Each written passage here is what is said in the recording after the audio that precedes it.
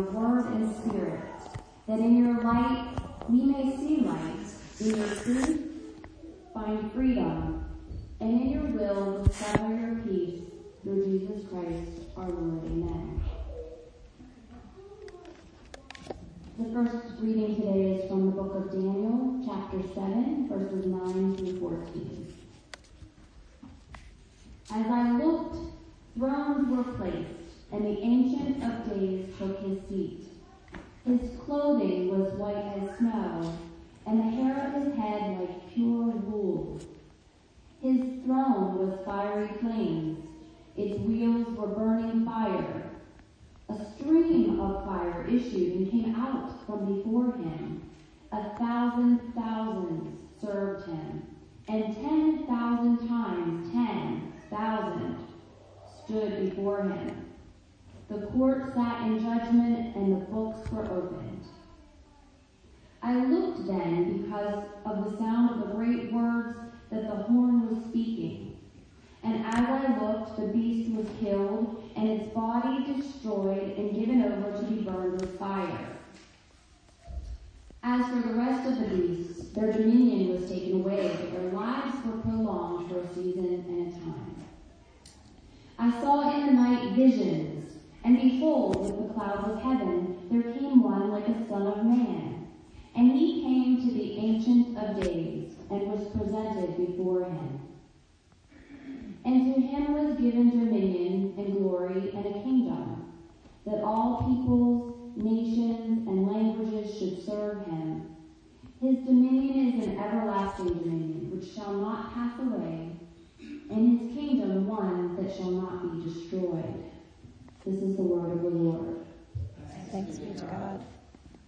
The next reading from the book of Revelation, chapter 1, verses 4 through 8. John to the 7 churches that are in Asia. Grace to you and peace from him who is and who was and who is to come, and from the 7 spirits who are before his throne, and from Jesus Christ, the faithful witness, the firstborn of the dead, and the ruler of kings on earth. To him who loves us and has freed us from our sins by his blood, and made us a kingdom, priests to his God and Father. To him be glory and dominion forever and ever. Amen. Behold, he is coming with the clouds, and every eye will see him, even those who pierced him. And all the tribes of the earth will wail on account of him. Even so, amen.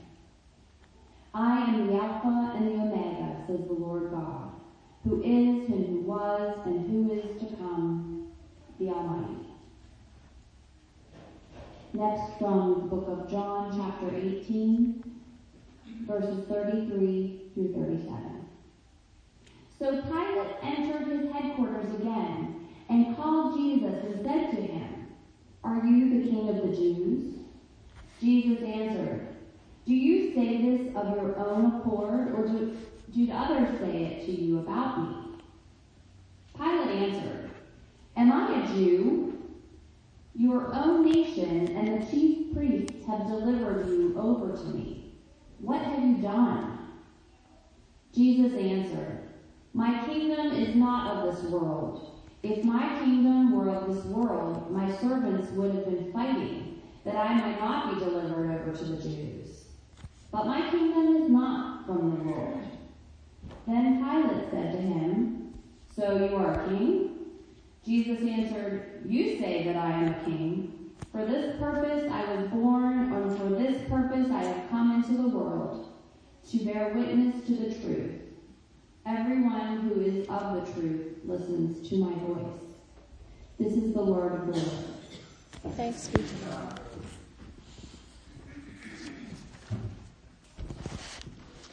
May the words of my mouth and the meditations of each of our hearts be pleasing and acceptable to you, O God, our rock and our Redeemer. Daniel and Revelation are both weird, wonderful, and greatly misunderstood books of the Bible.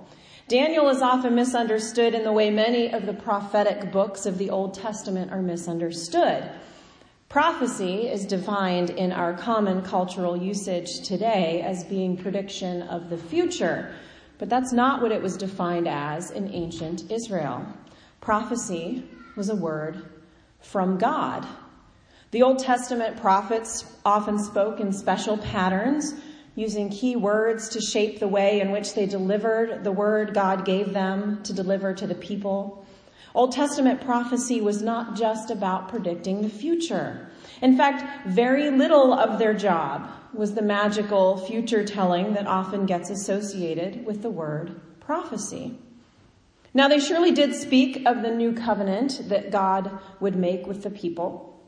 They surely did, in many of the passages we will read over Advent, point toward the coming of the Messiah. But they also delivered strong words of warning to those who were living contrary to God's ways of peace and love and hope and justice. They would point to the sinner, usually in the case of the ancient prophets, the kings of Judah, and by proxy and complacency, the people blindly following them, then say what God has promised to do as a judgment if they didn't shape up, or sometimes tell them it was too late to stop the judgment. Revelation is similarly misunderstood. Not just one, but several of my commentaries this week started by bringing up the very basic mistake of referring to the book as Revelations. One of the audio commentaries I listened to that goes along with the lectionary has two hosts, and one of them went on like a full minute-long rant about it's Revelation, not Revelations. There's just one of them. And the other host finally intervened and got him back on track again. But it's just one revelation, as in something is being revealed, or I had a revelation the other day. It's one vision from God that came to John. It was common in John's time for holy people, spiritual leaders, to write such a book to share with others the revelation or vision they had been given by God. And so this book is a revelation. God is revealing something about Jesus through the book. It is also a letter. As we can see in our passage today, we see John's greeting at the beginning of the letter, grace and peace to you. This book is also prophecy, like those in the Hebrew scriptures, like Daniel and others. But unlike the Hebrew prophecies, this one is definitely centered entirely on Jesus Christ. Often, Revelation is read as being a guide to predict the end of times, but this is not at all what it was intended to be, nor is that how we should read it. Revelation is about the nature of Christ being revealed to the world. It's about Jesus' interaction with the broken systems and the broken people of the world.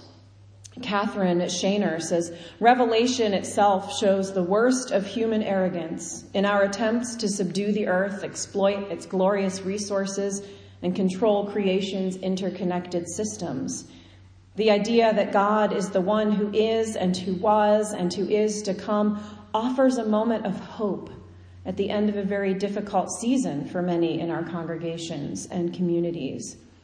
God is with us in the day-to-day world, not necessarily as regal king or untouchable emperor, but as one whose very being infuses our collective past, our present, and the future.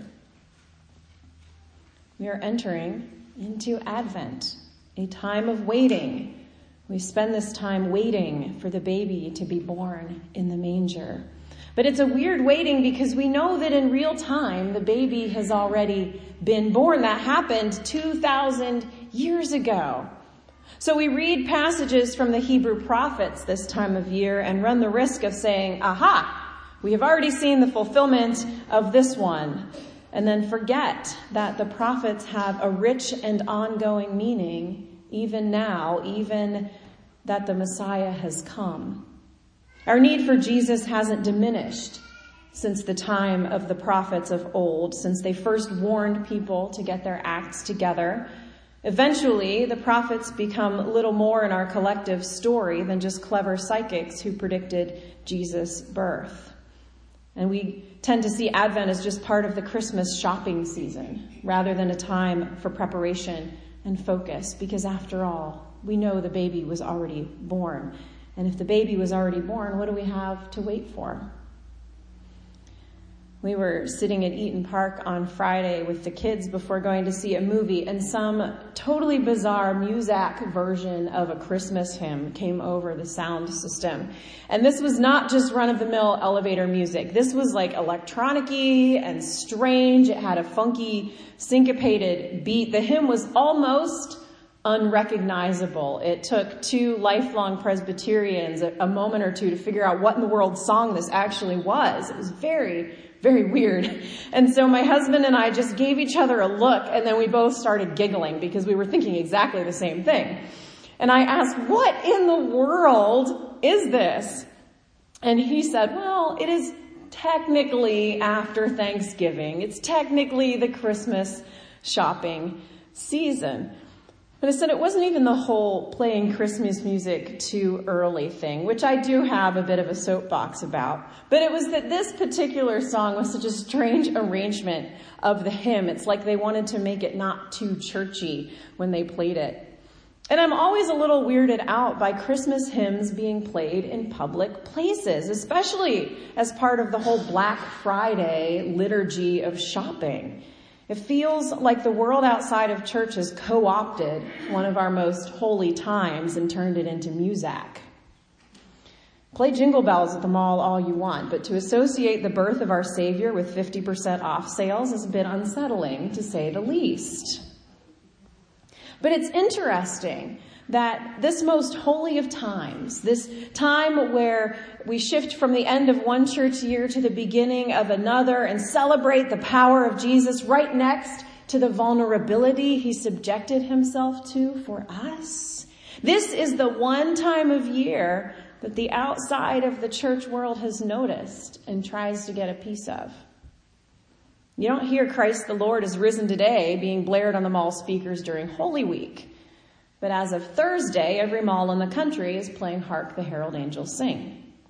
Even when we have trouble believing or understanding the how, the resurrection part of the peace on earth, goodwill to all that we are given in Jesus, collectively, we as humanity still seem to know that we need peace on earth, goodwill to all. There is still this sense of waiting in hope for the Messiah. There is clearly a piece of the kingdom of God that humanity knows we still need. Just watch any Lifetime or Hallmark Christmas movie and look for representation of the kingdom of heaven. None of them say God, or very few of them anyway, but this desire for peace and reconciliation is all over them, as corny as they may be. There is an innate knowledge that we are still in need of the Messiah, of reconciliation, of restoration, of rebuilding, of peace. We both need and have hope for the future. And so this passage from Revelation is a reminder of our identity, as well as of our hope for the future. We can't forget that Jesus is not finished with us yet. Jesus is not finished with the world yet. Christ the King Sunday does not mark the completion or the end, but it marks the transition into the next season. The King we serve is not like any other. He is outside the boundaries of space and time, the Alpha and the Omega, the beginning and the end, simultaneously, both at the same time. And so today we celebrate the power of the one who is both at the beginning and at the end of time. We celebrate a God who always has more in store for us. There is always something new and fresh and exciting to prepare our hearts for in these waiting times. We are waiting for something new and something very old. We are listening to prophecies that have both been seen to be true and still have truth left to share and to reveal to the world. And we are the ones who are called to be sharing that truth to humanity who so deeply knows it's needed. We share the truth of God's kingdom in many important ways, and we will be exploring some of those together during our Advent time. We give gifts at Christmas to mirror God's gift to us of a king who came humbly in helpless human infant form. We participate in extra mission and charitable giving to stand with Jesus alongside the downtrodden and the struggling. We focus on love and family and friendships and special times of worship because that is what endures in the kingdom that isn't like the worldly kingdoms.